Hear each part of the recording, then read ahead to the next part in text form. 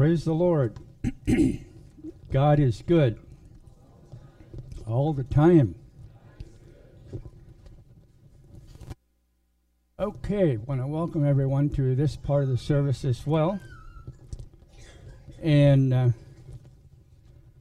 like to begin by saying that most of us are very familiar with the Bible, and most of us would know that we have what we call the Old Testament and the New Testament. That's not hard for us to understand. But I have another question that maybe we can't answer. So I would like to ask you the question, in which one of the Gospels is Jesus first mentioned?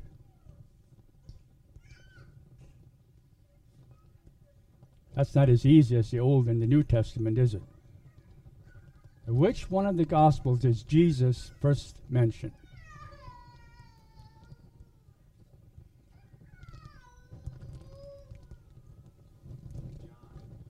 John? That is not the answer.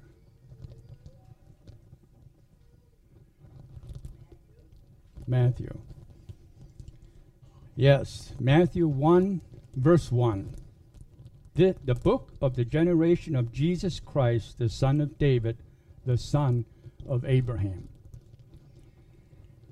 So we've heard a lot about Jesus Christ in the last several weeks, and blessed we were, passing through this holiday season, and probably read the story of Jesus over in our homes.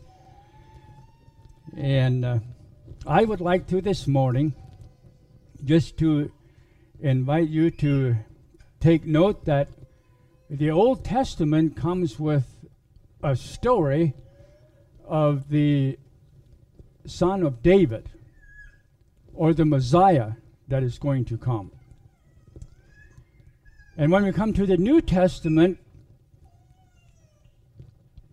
the New Testament comes with a story that he is coming again.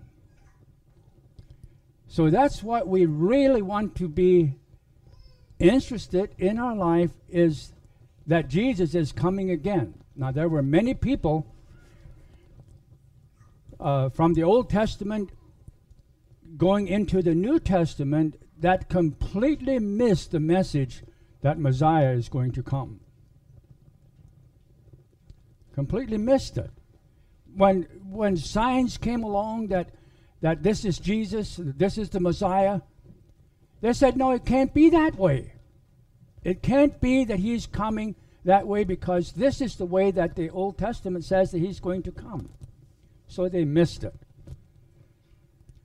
And I would just like to say that we should not, in our hurried life, I guess, miss out on receiving the message that he is coming again, and that we want to be and need to be ready for that. I am going to share this morning again on the subject of David. The title of the message is Closer Than a Brother. We have a friend that sticketh closer than a brother. And I think that ultimately that friend is the Lord Jesus Christ. I think that's the highest part of the understanding that particular scripture. But I think that there's also a sense in which it can refer to a friend that we have, or a friend that sticketh closer than a brother.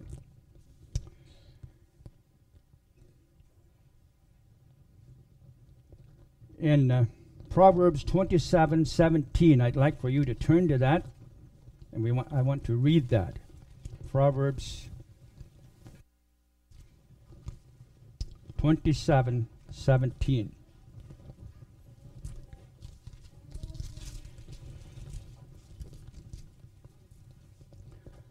iron sharpeneth iron, so a man sharpeneth the countenance of his friend. Now we realize that when you take iron or you sharpen iron, a lot of times there's sparks flying. And in a friendship, we don't like to think of that as sparks flying, but I think we will come to realize that a true friend will sometimes tell his friend some things that may hurt him or her for a little bit until they get over it. You know, there's something to get over when someone offends you or says something that you definitely do not like. Because it may mean that you have to change somewhat, that God is asking you to change something in your life that will better enhance God's kingdom.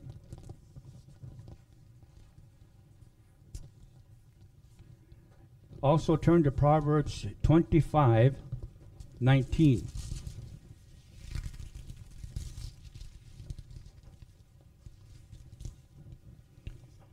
And this is where it really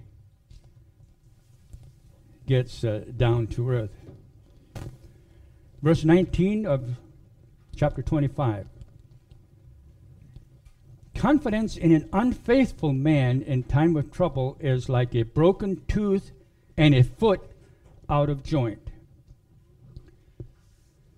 Now, I think we all know what a nagging toothache is. I mean, it will completely ruin your day. You do not have a good day with a nagging toothache. And I had that kind of a toothache. When I talked to the dentist about it, he said it's good that it came in because he said those things could kill you. I don't understand all the reason why, but that's what he said. So it could... confidence in an unfaithful man in time of trouble is like a broken tooth or a foot out of joint, or in other words, a sprained ankle. How many people know how hard it is to walk on a sprained ankle? You can hardly walk. It hurts so much, and sometimes they can do things for it, but it still keeps on hurting. And that's what an unfaithful friend is. Trust in an unfaithful friend can be like a sprained ankle. So, we're talking about friendship when we think of Jonathan and David. There was created, and I've told you this before, but there was created in them a love that David even says that Jonathan's love for me was greater than the love of women. I would say that's big. You know, that's a big thing. And that's what Jonathan said. David said, if I get it right. Okay, the next thing I would like to say is that our friend must be in touch with reality himself and be able to fulfill his own needs within the world. Usually, if we have a friend, it's someone, a close friend that we can depend upon. It's someone that is deeply rooted in the Word of God. Someone that understands what God wants us to be and how to live that kind of a life. Now, I know that sometimes we think of a man like that as kind of strict and just not easy to get along with, because this friend may not go for all the things that the world has to offer, like I would like to, or like you may like to. And being a friend with this person, we'll have to maybe give up some things. And therefore we kind of retract, you know. Well, do we really want to be a friend with this person, you know? So our friend must be in touch with reality himself and be able to fulfill his own needs within the world. David's last recorded encounter with Jonathan is mentioned in 1 Samuel 23, 15 to 18. And let's turn to that in the book of 1 Samuel.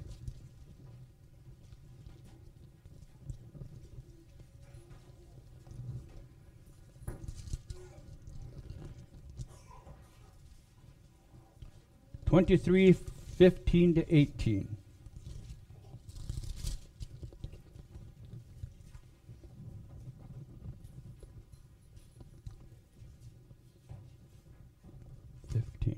Okay.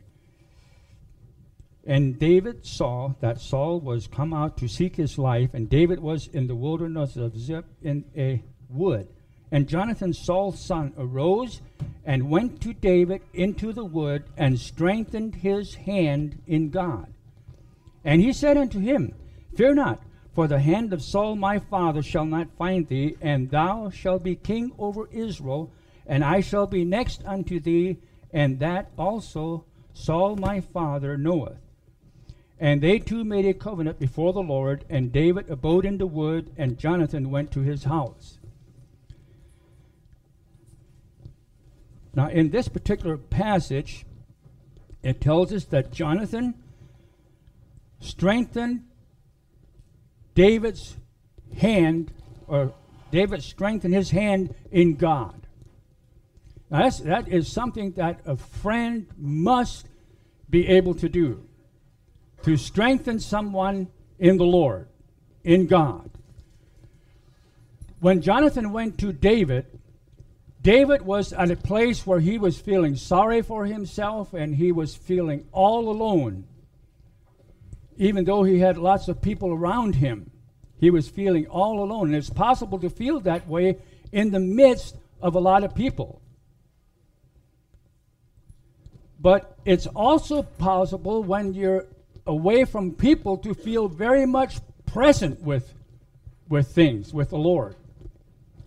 So we need to be careful about that. But one of the things we notice is he strengthened his hand in God. And then he said something like, you know, David, Saul, my father, is really not going to get you. He is not going to get you. And I know that. And I know that you're going to be the next king. You're going to be the next leader. And David, by the way, was the greatest warrior this world ever knew. There was not another man like David, like King David. Now, David had lots and lots of problems. And the Bible says that he was a man after God's own heart. But he had problems in his life. And we will see some of them this morning, Lord willing. So Jonathan was saying, you know, my father is not going to get you, and I know that you'll be king over Israel, and I shall be next unto thee, and that also Saul knows. Saul knows that you're going to be king. I think that was the reason that Saul was so out to get David. And I think we understand that as we read this, that many times David would have had the chance to kill Saul. But he said, no, I'm not going to do it. I'm not going to raise or lift up my hand against the Lord's anointed. And he would have had opportunity to do so many times. In fact, his friend said, go ahead, kill him, and he'll be out of the way. You won't have to worry about this man anymore.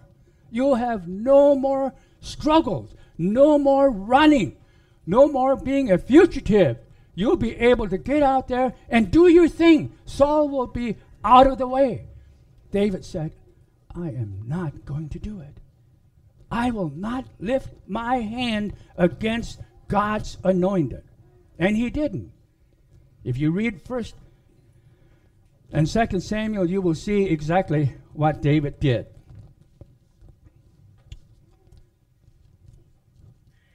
He could have bribed him a lot, and and just said, "Oh, David, you know, Saul, my father, isn't that bad, you know.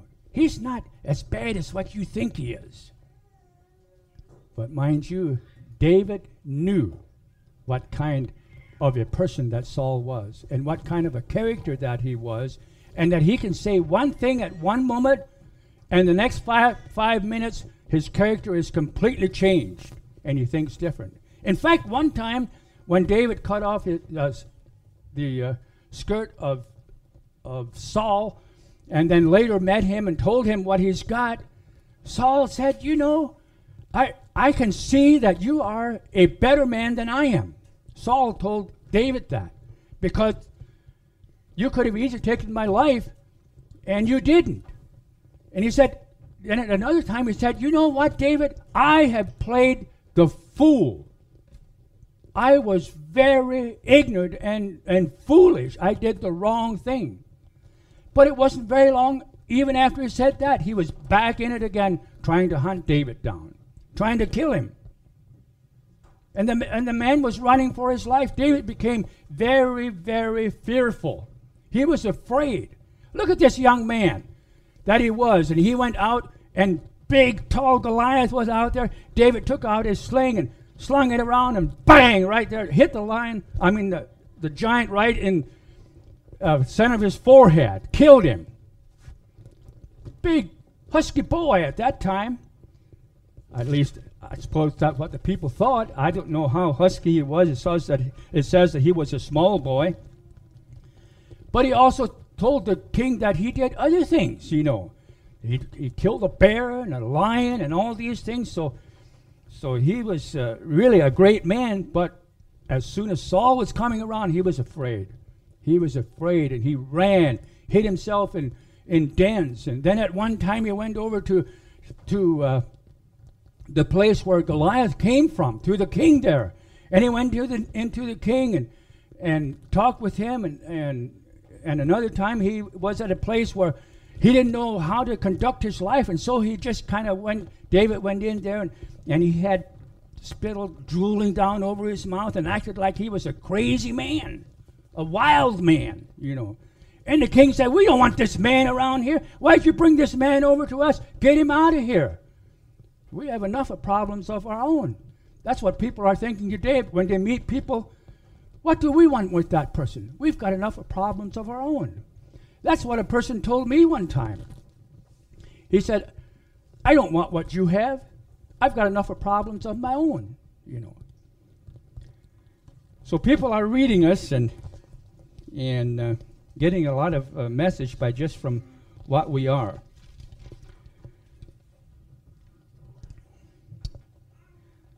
It's very important for us to realize how that Jonathan redirected David's life. And sometimes that's very important for a friend to do to us. Just redirect our vision, our whatever we had. You know, David, like I said, he was fearful. He was running for his life. He was scared. And Jonathan went and helped him to redirect that. What he did was he redirected David's perspective on life by focusing his attention on the Lord. Now, sometimes we have a friend and we tell him, "Oh, it's not that bad, really. You know, things will get better. Just keep on going. It'll get better." But we need to be more specific than that. We need to be able to tell them how to get rid of their problems, and that Jesus truly is the answer. I need to be a friend in God. It is a great thing to have a Jonathan in my life, but I need to be a Jonathan. How does that sound? It is a great thing to have a Jonathan in my life, but I also need to be a Jonathan in helping other people.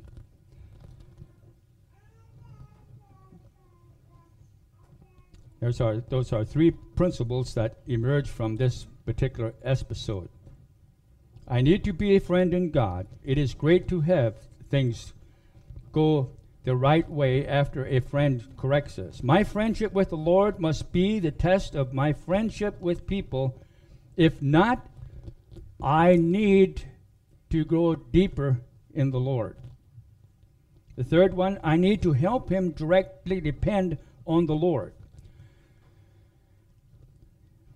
I'd like to take you to 1 Samuel chapter 30 and read a verse there. What happens when Jonathan encouraged him in the Lord. Chapter 30 in verse 6. And David was greatly distressed, for the people spake of stoning him. That was these 600 men that were with him. They spake of stoning him, because the soul of all the people were grieved, every man for his sons and for his daughters.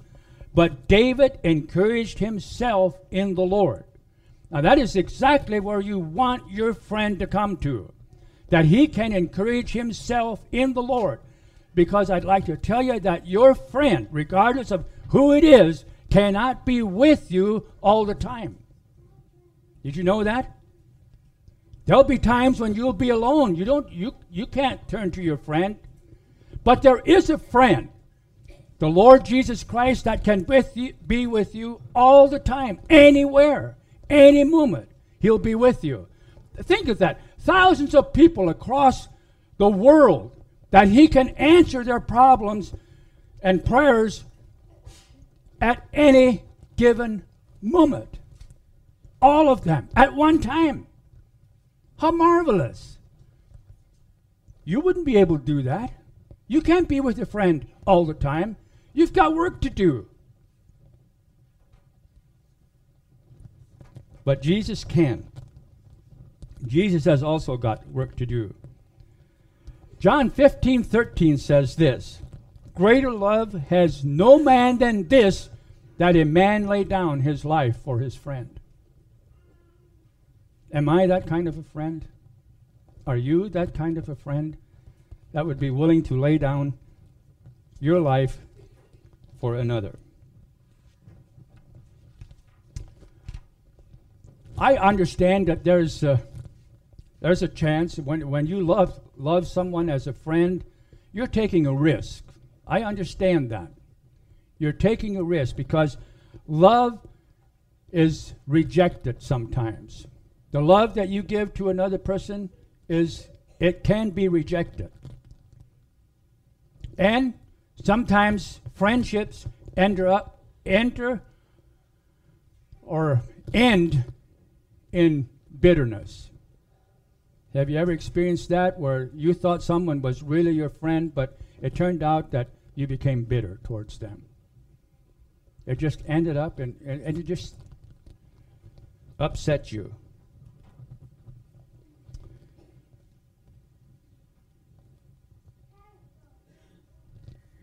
A story is told of a man in New York that ate some clam chowder soup, and it was very hot.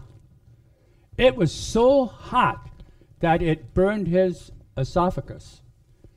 And the doctors, in order to heal that, they took out, or he couldn't take any more food into his stomach, and so they took the lining off of his stomach so that the food could go directly into his stomach. The doctors that did that came up with some very good things that they learned. And one of them was, when they took the lining off of his stomach, they could see his stomach react to certain things. And this is what they found. When a man is in a friendship, a broken relationship with a friend, his stomach has a tendency to turn real red. And that red could be turned into an ulcer, or it could be turned into a real bad stomach ache. So if you are in a bad relationship with someone, it can lead to ulcers ulcers in your stomach or a bad stomach.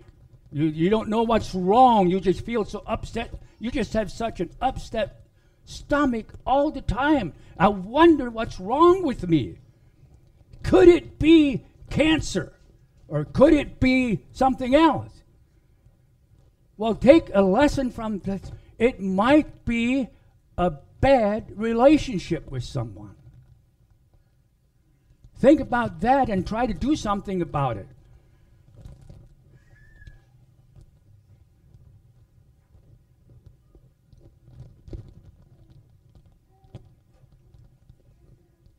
The acid in the stomach causes it to swell.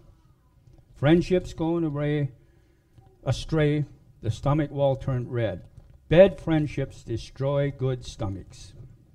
In the Psalms, David referred several times to a friend. And he lists in Psalm 55, he said that we both went together to the house of the Lord. We walked together as friends. But it finally came out that this man was not his friend. Can you imagine that you walk together with someone and this friendship will end up being sour? Just sour. You think that can't happen. But when you are the people that you love the most dearly can hurt you the worst. Do you believe that?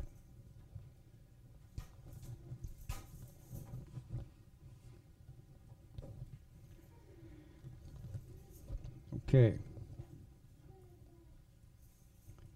David was a guy that tried very hard for reconciliation. He tried different times with Saul to be reconciled, and it seemed like nothing worked. But David was not naive to return unless Saul changed or permanent change he could see permanent change in his character. That's what David wanted to see.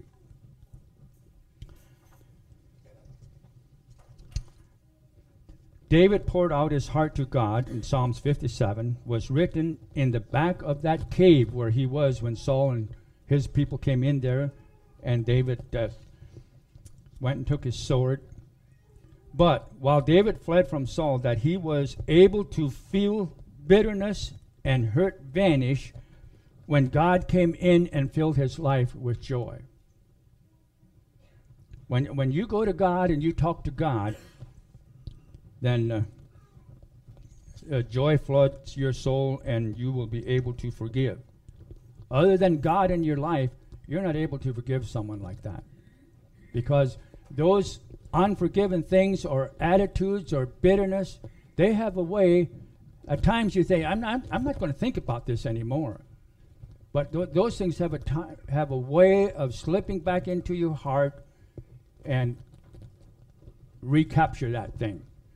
But if you allow God to come in and forgive, it makes all the difference in the world when God is at work in that life. Now, in David's life, we see another great character in him, and that was when finally Jonathan and David were killed. Now, David could have said, good, my enemy is finally gone. I'll have no more problems with him. But you know what? He didn't say that.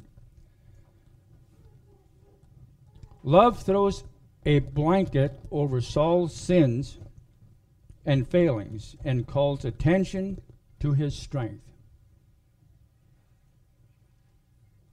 You think that sometimes when your enemy dies, it'd be all right for you to say something about his shortcomings that he had, about his failures and things like that. But David didn't.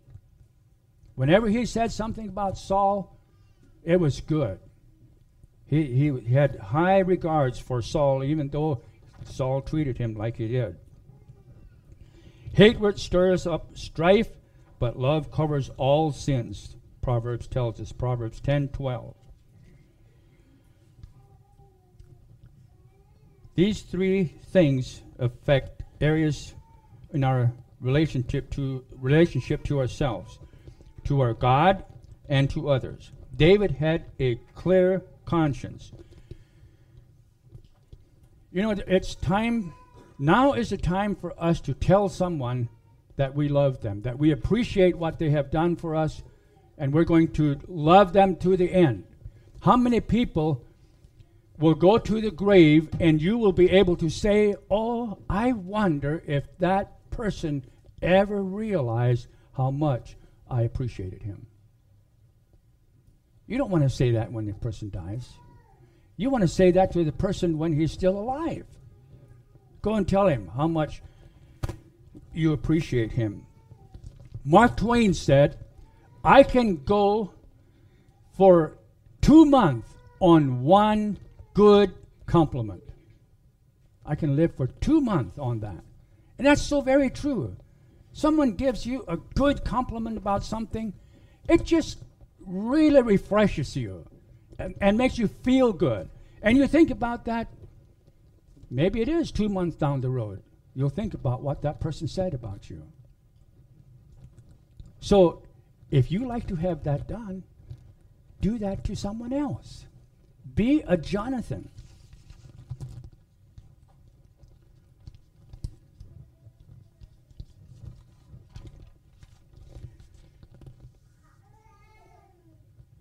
What would David have been without a Jonathan in his life? He was one of the tools for making David a man after God's own heart. In Acts 13:36, Paul says that David served his generation well. Isn't that amazing? I don't think Paul ever knew David. But he read his story. And he served his generation well. And that's what we want to do. Are you and I serving our generation well? Referring to the kingdom of God as well. So I was blessed with this, and this is one thing that I found, that after Jonathan encouraged David, David was able to encourage himself in the Lord. And that's where you want to lead all your friends to stand for themselves in the Lord, to strengthen themselves in the Lord. Now, we have a tendency to think that, do you have the Spirit of God? And if I don't speak in tongues, and if I don't have all these great experiences, how can I know that I'm really a child of God? Well, the Bible says that if you don't have His Spirit, you are none of His. So you'd better know if you have God's Spirit or not within you. So if someone asks you, do you have the Spirit of God? We can truthfully say, yes, I do. By the grace of God. When I became born again, His Spirit came into my life. So we're not ashamed to say that we have the Spirit of God living in us. Are we perfect? No. But we're growing, we're getting there. And one day, it will be perfection. Never in this life, never in the natural man, but spiritually we can be perfect in the Lord, not of ourselves. And that's all the difference in the world. Many people are trying to, just because, if someone would ask you, how are you doing in your Christian life? Oh, well, I read the Bible, and we have family devotions in the morning. So, yeah, well, that's really not what they asked. How you're doing in your Christian life. When how you're doing in your Christian life means, do you have victory? Are you living in victory? Are you bearing fruit for the Lord? Reading the Bible doesn't mean that you're a Christian. I think a lot of non-Christians read the Bible because it's a good thing to do. And I'm not saying that you shouldn't read the Bible if you're not a Christian. But it doesn't make you a Christian just by reading the Bible. It's by accepting what the Bible has to offer and tell us about the Lord Jesus Christ. So that's the end of my message that I have this morning, is getting someone to be able to encourage himself in the Lord, like Jonathan did for David. And when David did that, God still had a lot of things for David to do, and he became a great king. So may the Lord bless us with a desire to be like the Lord. I'd like to say like Jonathan, but really, it's back to the Lord Jesus Christ. Jesus is the answer to these struggles and trials and things that we have. He is our joy. He is our life. Shall we pray? Our God and Father, this morning, we bow before you and thank you for just a few of these lessons that we can learn from Jonathan and David again.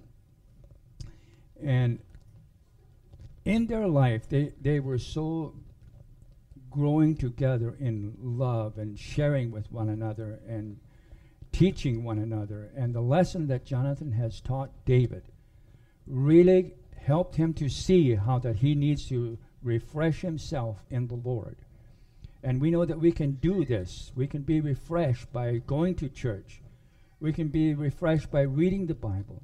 We can be refreshed by talking spiritual things with other people. And there's many encouraging moments that we have in life, and we want to thank you for those and pray that you might help us to be what we know that we should be in your kingdom, fulfilling your desire and will for us. So, Father, we just want to thank you for what you're doing for us this morning. Thank you for all the people in this building. Bless everyone from the youngest to the oldest here this morning, we pray in Jesus' name. Amen. Okay, I know it's